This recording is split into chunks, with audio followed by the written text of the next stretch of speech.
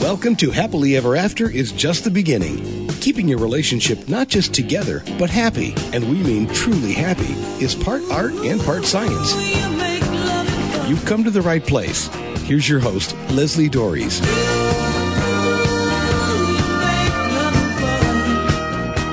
My husband, who works in corporate America, often gets surprised when I describe what's happening at his company in terms of relationships. But the truth is, everything in our lives is a relationship of one form or another. The depth of the interaction may vary, but we are in some kind of relationship with every person we encounter, including ourselves. And one universal truth is that the way you approach any particular relationship is the way that you approach all of them. The rules that you adopt for one will define the rest to some degree or another. And another universal truth is that most of us have no idea which rules are productive and which aren't. So to help sort some of this out, I'm pleased to welcome back empowerment coach and the author of, I love this book, Man School, Relating with Women in the hashtag #MeToo era, Matthew Solomon. Matthew, thanks so much for coming back on the show and talking about something that I know is near and dear to your heart. Yeah, thank you so much for having me back. It's great to be here. So again, you wrote an article. You write lots of articles. I think they're great. People should read them. The secret to having all areas of your life work. And this was an article you wrote for the Good Man Project. And what is this secret to having all areas of our lives work, and why does it matter?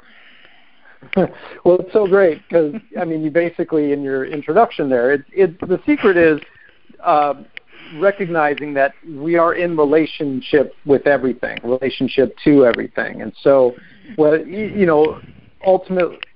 usually when we hear relationships, we think of the romantic kind.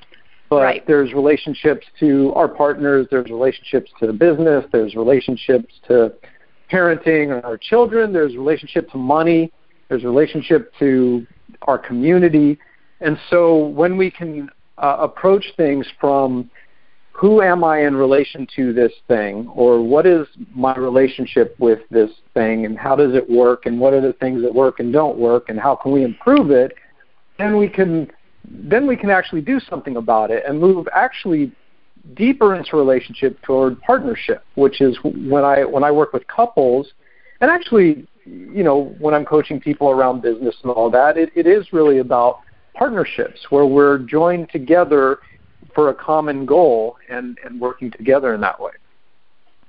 Well, and this is such an interesting topic because, I remember having this conversation with my husband, and he was describing some aspect at work, and I go, yeah, this is happening, and this is happening, and this is happening, and why it's happening. And he looked at me like, honey, it's a big family.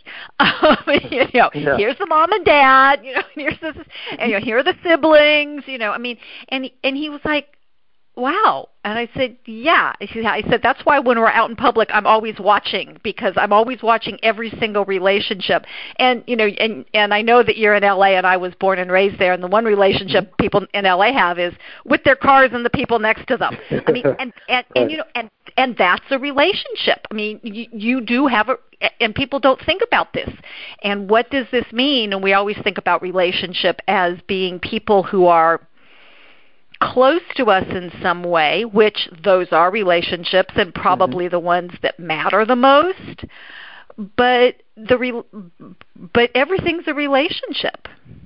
And I guess it's one of those things where it doesn't come as a surprise to me because that's what I do. But it seems that's it's like, oh well, that I don't have a relationship with that person. Oh really? Yeah, and that's one of the things, there's that saying, know thyself. And if we take this to like a metaphysical level where, the purpose, quote, the purpose of our existence is self-realization, right? Is knowing ourselves. And so the only way to really know ourselves is in relation to other things, because otherwise we're just like we just are, which is a great place to be also, like if you can get into that space. But I remember, I trained and taught martial arts for 11, 12 years. And we used to talk a lot about the personal development side of the training in addition to the punching and kicking and all of that. And so, the sensei of the school would often say, you know what, it'd be great to be a monk on a hill and just meditate, but where's your real growth if it's not in relation to other people, if we're not dealing with the challenges of relating and knowing who we are and how we can show up and choosing, okay, if this person really frustrates the heck out of me, where can I be responsible and what can I do, personally to heal that or transform that, or and that may look like learning, breathing techniques or centering myself or doing, some, different kinds of practices, or it could mean I'm just not going to interact with that person anymore because they're not healthy for me. Right. Or what most people try to do is to just get them to stop doing whatever it is they're doing, which usually just ends up frustrating, even more. And I really like that idea. You painted a really nice picture, at least in my head, about, the guru on the mountainside who's just sitting there meditating. And it's like, well, yes, but he or she, depending on the gender, isn't really growing because they're not interacting, and I think that's it's one of the reasons why one of my favorite expressions or quotes about marriage is marriage is our last best chance to grow up, because that's really what that is. It's about, okay, here's somebody who's challenging me, sometimes in positive ways and sometimes in not so positive ways, and it's what I want to do about it. So I'm always loving the divorce excuse of irreconcilable differences. Well, it's like, it is those differences. It's you're different from me. Now what do I do with that? And it's, and then it's the, well, if you would just change and be more like me, everything would be great. Yeah, exactly. Yeah. Which, in those terms, I don't have to grow. Which is kind of an interesting, and I do think that's, where a lot of people, they kind of want to stop time, I guess maybe, 2 months after the wedding. I don't know. I'm not quite sure how far we want to give people.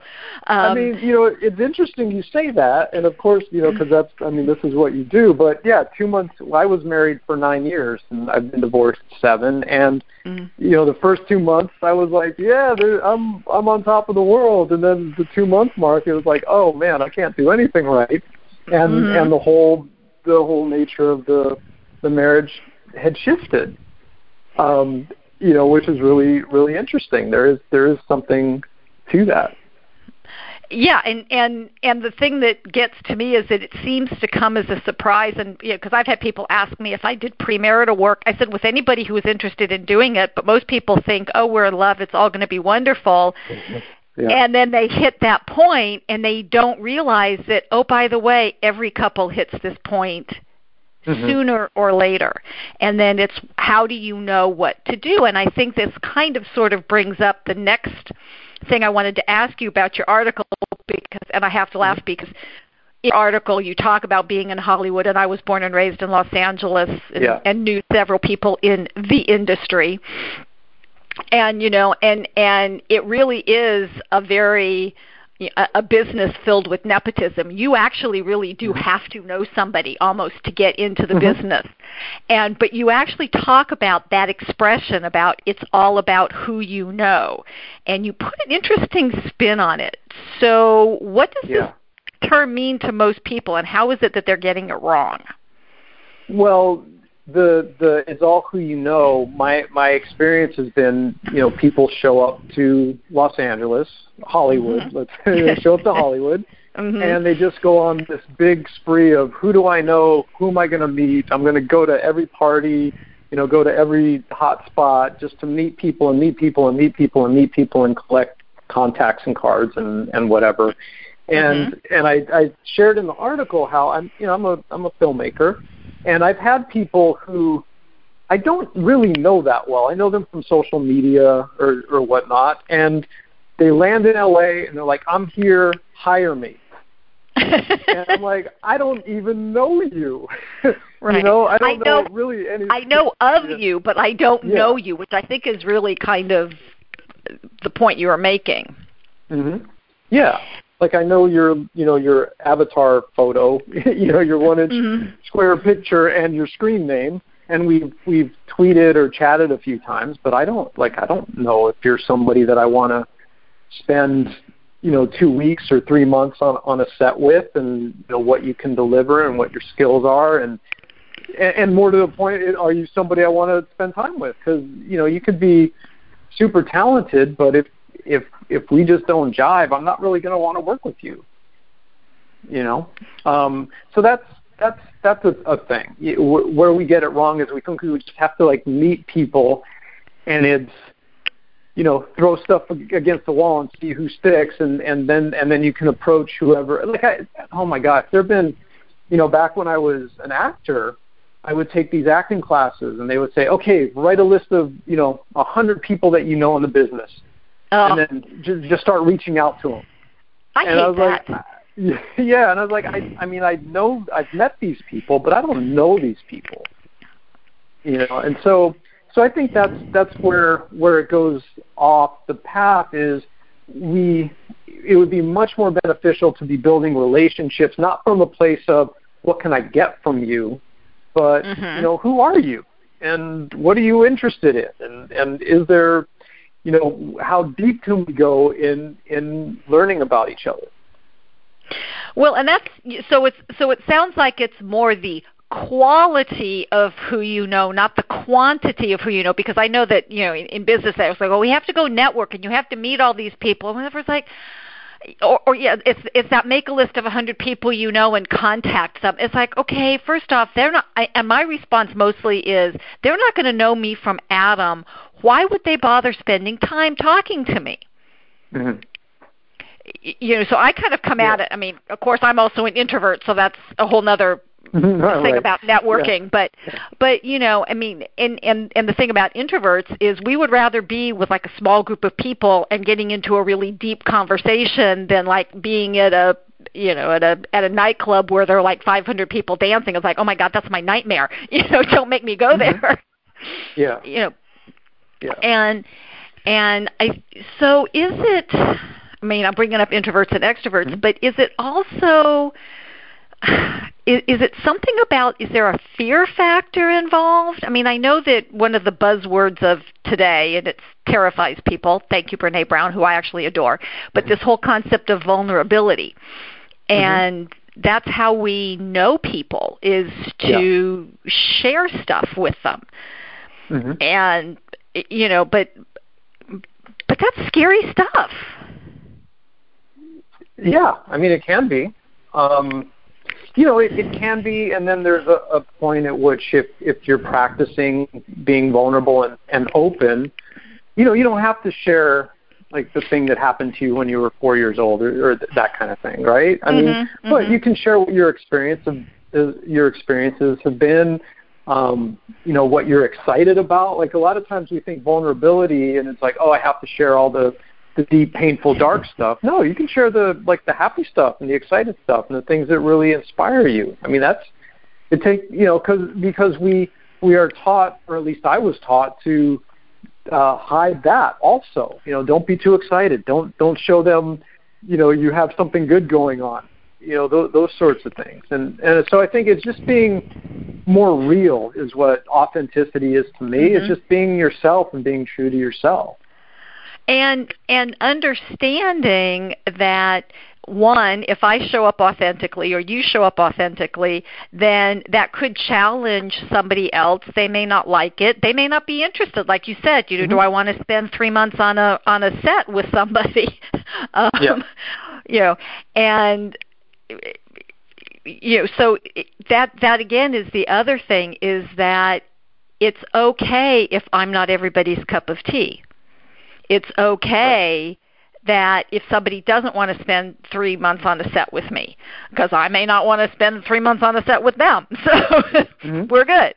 But it's this concept of really connecting And, it's one of the things, going back just momentarily to the corporate world, where, and I use this with people who work in the corporate world. I said, well, do all your colleagues or do all your coworkers react the same way that you do to everything? And they'll go, no. I said, so why do you think your spouse would?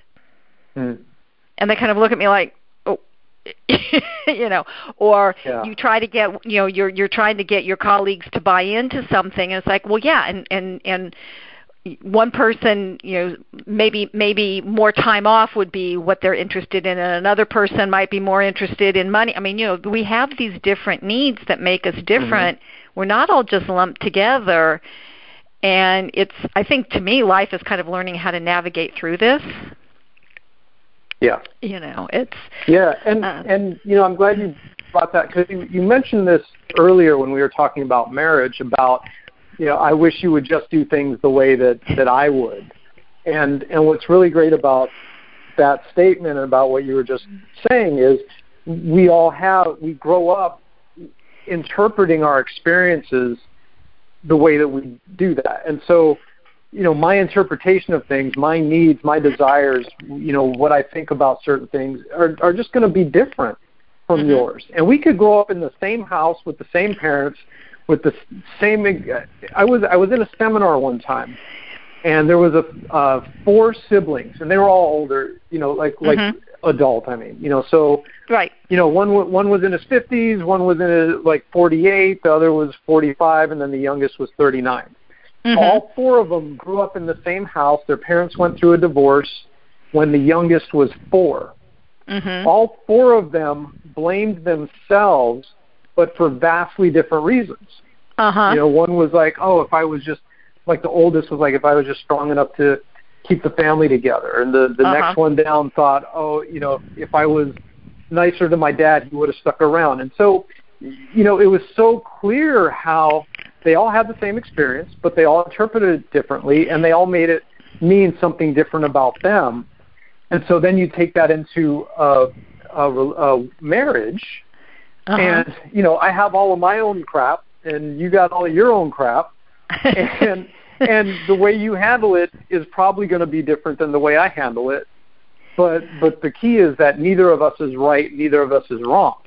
That it just is. And so then it's like, well, can we work together? Right. Can we work together with this? Yeah. And, and it is. And I'm so glad you said that, because it is just an is. Your experience is your experience. Mine is mine. And that's just an is. It's not, there's no judgment to it. I mean, there's no right, there's no wrong. And I think that is one of the biggest challenges in many, many relationships, is because, there is this different experience, and I don't understand it, and that makes me uncomfortable. Yeah. So this is Happily Ever After is just the beginning on webtalkradio.net. I'm Leslie Dories, and I'm talking with empowerment coach and author Matthew Solomon about how to improve all the relationships in your life. And if you find yourself struggling in or repeating the same unproductive behaviors in relationships, I want you to know that it does not have to stay that way. Learning how to be a good friend, partner, or coworker is possible, and I'd like to help if you're interested. So you can give me a call or send me an email and take advantage of my no-obligation free strategy session. You can reach me at Leslie, Lesli, at foundationscoachingnc.com. That's FOUNDATIONS, coaching, N as in Nancy, C as in Charlie.com, or you can call me at area code 919-924-0463. Again, 919-924-0463. So I want to get back and ask you, Matthew, a very important question, because in the article you spend some time talking about this, and you talk about knowing ourselves. And that reminds me of years and years and years ago. I'm not even going to tell you how young I was. And my mom handed me a book called How to Be Your Own Best Friend. And so, and I think it has that same thing about why is it important that we know ourselves? Yeah, I mean, it's a great question. If we don't know ourselves, we're not going to know our partners. We're not going to know what we need and what we want. You know, we don't know what feels good to us. One of the things just in my personal life is I grew up not really having boundaries and letting everybody in, and not really knowing who was good for me and who wasn't, and what situations were good and what wasn't. So I just kind of bounced around and and got my butt kicked a lot, literally and figuratively. And so, the more that we, and we have, we're always our worst judges of ourselves. Oh, yes. And people judge us, and so the more that we can stop and breathe, and whether it's meditating or journaling or just, I do this once a month where I just have a day of silence, and there's no technology, no TV, I don't talk to anybody, I don't listen to music, I just spend the day in silence, and it really helps me get tuned into myself, in regards to what is working for me and what isn't, and what feels good and what doesn't, and what are the things that I'm needing to figure out, and what are the best paths to take. And so if we don't know that for ourselves, then when we come into relation with somebody else, either we're imposing our stuff on them unknowingly, or they're imposing theirs on us, and we're just caught in, like I used to surf, you get caught in just, when you get the washing machine cycle, we're just getting tossed and tossed and tossed, versus knowing, okay, this person feels good, so I'm going to spend time with them. This person does not, so I'm not going to spend time with them, and so on and so on.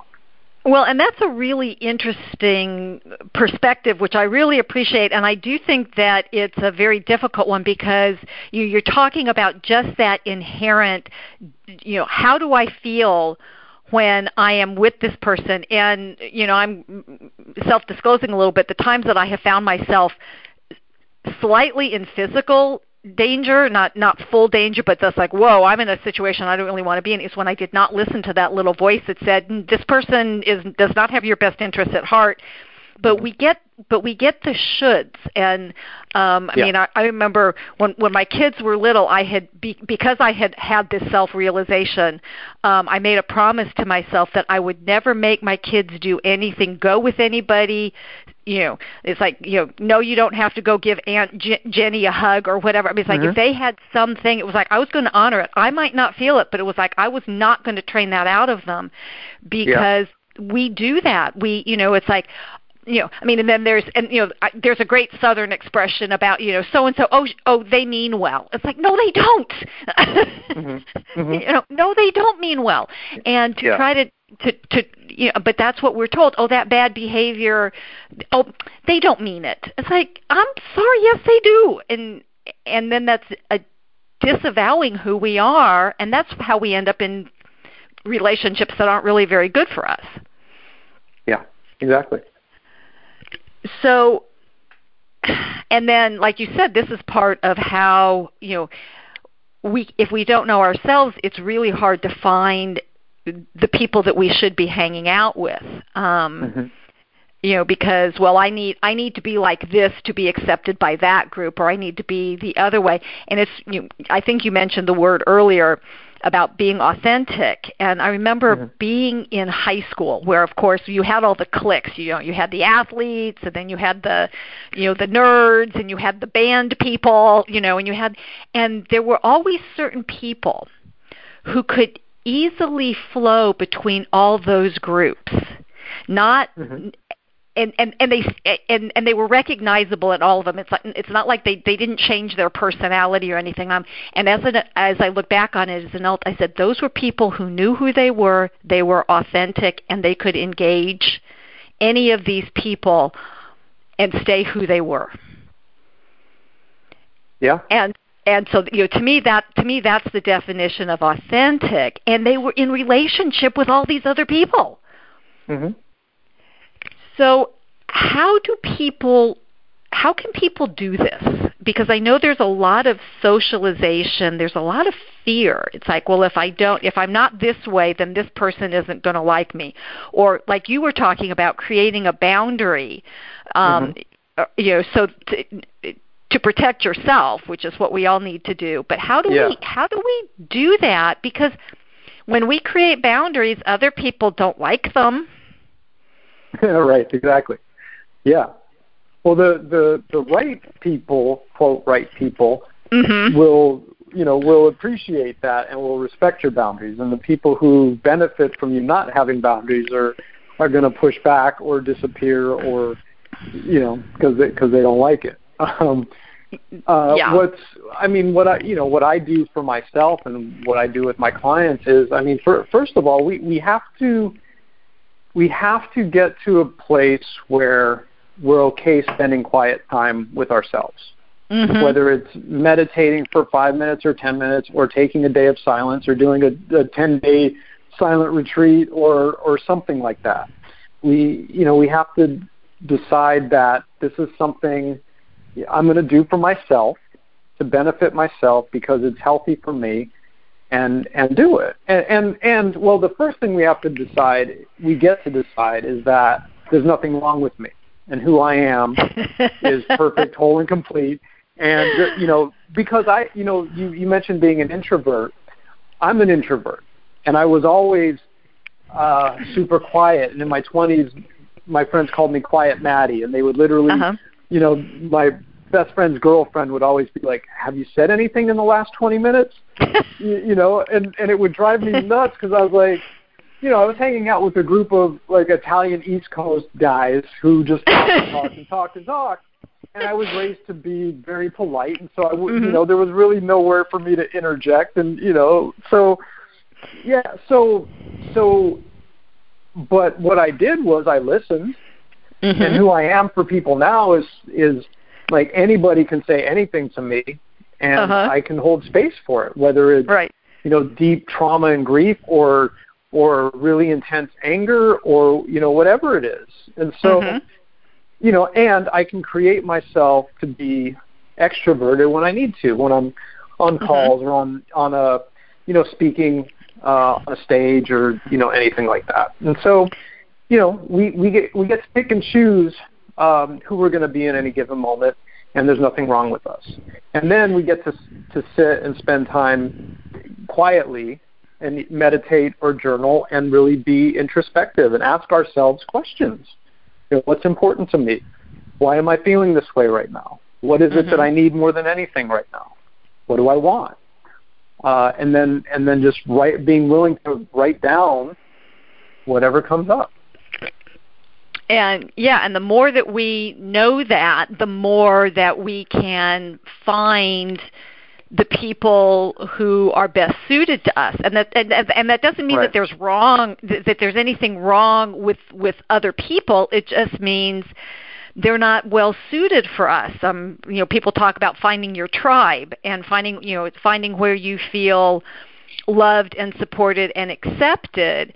And one of the things that I ask when I'm seeing individual clients, where I don't usually do this when I'm doing couples work, but when I'm working with somebody by themselves, especially if they're wanting to be in a relationship, I always ask them, when you are by yourself, do you like the company that you're with? And if the answer to that is no, I tell them you're not ready to be in a relationship. If they say yes, I said, okay, now you're ready because you're not looking for somebody else to fix you, quote unquote, or fill the hole inside. It's like, no, you're actually comfortable in your own skin. You've got enough sense of who you are to be able to judge, is this person somebody I want to get to know better, or is this person just passing through my life and I can just wish them well on their journey? Because not everybody has to be in our lives forever. But the whole thing does start with ourselves, because otherwise we end up just being a reflection of other people, which I've learned over time people get really tired of. Yeah. And so I find this whole process, of course, I'm not, and as you were describing, a day of absolute silence, it's like, oh my, and I'm an introvert, I'm going, I don't know if I could do that.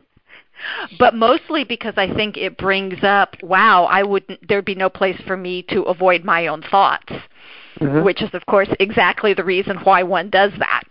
Yeah. Yeah, I mean, I didn't know how I was going to get through it the first time, and then the next day I was like, oh my God, I got to do this all the time. That was really amazing. And it was hard. It was hard, and there were and I also, for me, I fast during that time also. And so, there's a whole lot of stuff that comes up around, I should have eaten by now. I'm not. And yeah, your body's going, okay, this is not fun, yeah. Yeah. And, it's noon, but it feels like it should be 4 o'clock, and I still have the rest of the day to go and all of that. But it's all good, though.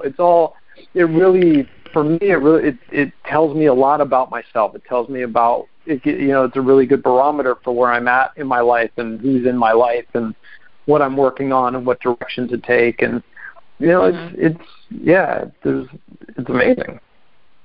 Well, and I do think that that's one of the drawbacks to our, wired 24/7 world is that one, we feel like we have to be on call to everybody all the time, whether it's our partner or our children or our boss or whomever. The idea of just being quiet and disconnected. I mean, I know there's this whole thing about, technology detox, which I think is actually a good thing. It's because it does give us time to get centered and figure out both what's going well in our lives and maybe what isn't going well and what do we want to do with that. But again, and I don't know if you have any words of wisdom around this, because as we're talking about this, what's coming up for me is I'm thinking if people are listening to this, they're getting really freaked out right about now. Because this is we don't in certain aspects, in certain segments of society, I think we do encourage this, but in other aspects we don't. And so, obviously, many people might not be either able or ready to do a 24-hour detox. Where would you recommend they start? Honestly, I'm an Aries, so my recommendation is just to pick a day and do it. Well, actually, not a bad idea, even for a non-Aries. Because actually, if you circle out on your calendar, it's like, okay, there's that date staring at me. Okay. Yeah, and tell somebody you're going to do it so that they can support you in that. So one of the things that came up for me is I'm a parent, and I share custody with my kid's mom, and so I picked a day where they were with their mom, and then the thought is, well, what if something happens, or what if somebody needs to get a hold of me? And so what I did was I told my next-door neighbor, I'm doing a day of silence. I'm not going to be on technology. Do you mind if I give your number to my family just in case something comes up? And they're like, yeah, go for it. Right. And so then I'm covered. So if something happens and they need to get a hold of me, my neighbor will know and he'll come get me. And so you set up the support. The people that, my clients who I'm usually accessible to in between our coaching calls, I let them know, this day I will not be reachable. And don't have a crisis this day, right? Yeah. You don't get to have a crisis this day. And I let them know. I'll 8 a.m. the next morning. I'm back, or whatever. So you set it up so that you're supported in doing that, and which is great because then you're also taking care of yourself even more by enrolling other people and in creating a structure that has you take care of yourself. Right, and then in a way that's also like dropping a pebble in a pond, that ripple effect, because now those people go, oh, this is kind of cool. Let me try that. Right, yeah. So Matt, unfortunately, we're out of time. Where can people find out more about this concept of real relationship? How to make their whole life work in terms of relationship and other wonderful information that you provide?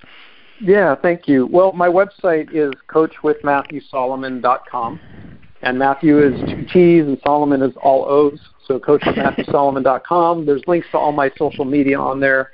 And then I have videos. I wrote a book, like you mentioned, Man School, Relating with Women in the Me Too Era, and I teach group courses, and I do one-on-one and couples coaching. And I also have been doing a lot of speaking at universities and corporations on diversity and anti-sexism and on those topics and relationship building.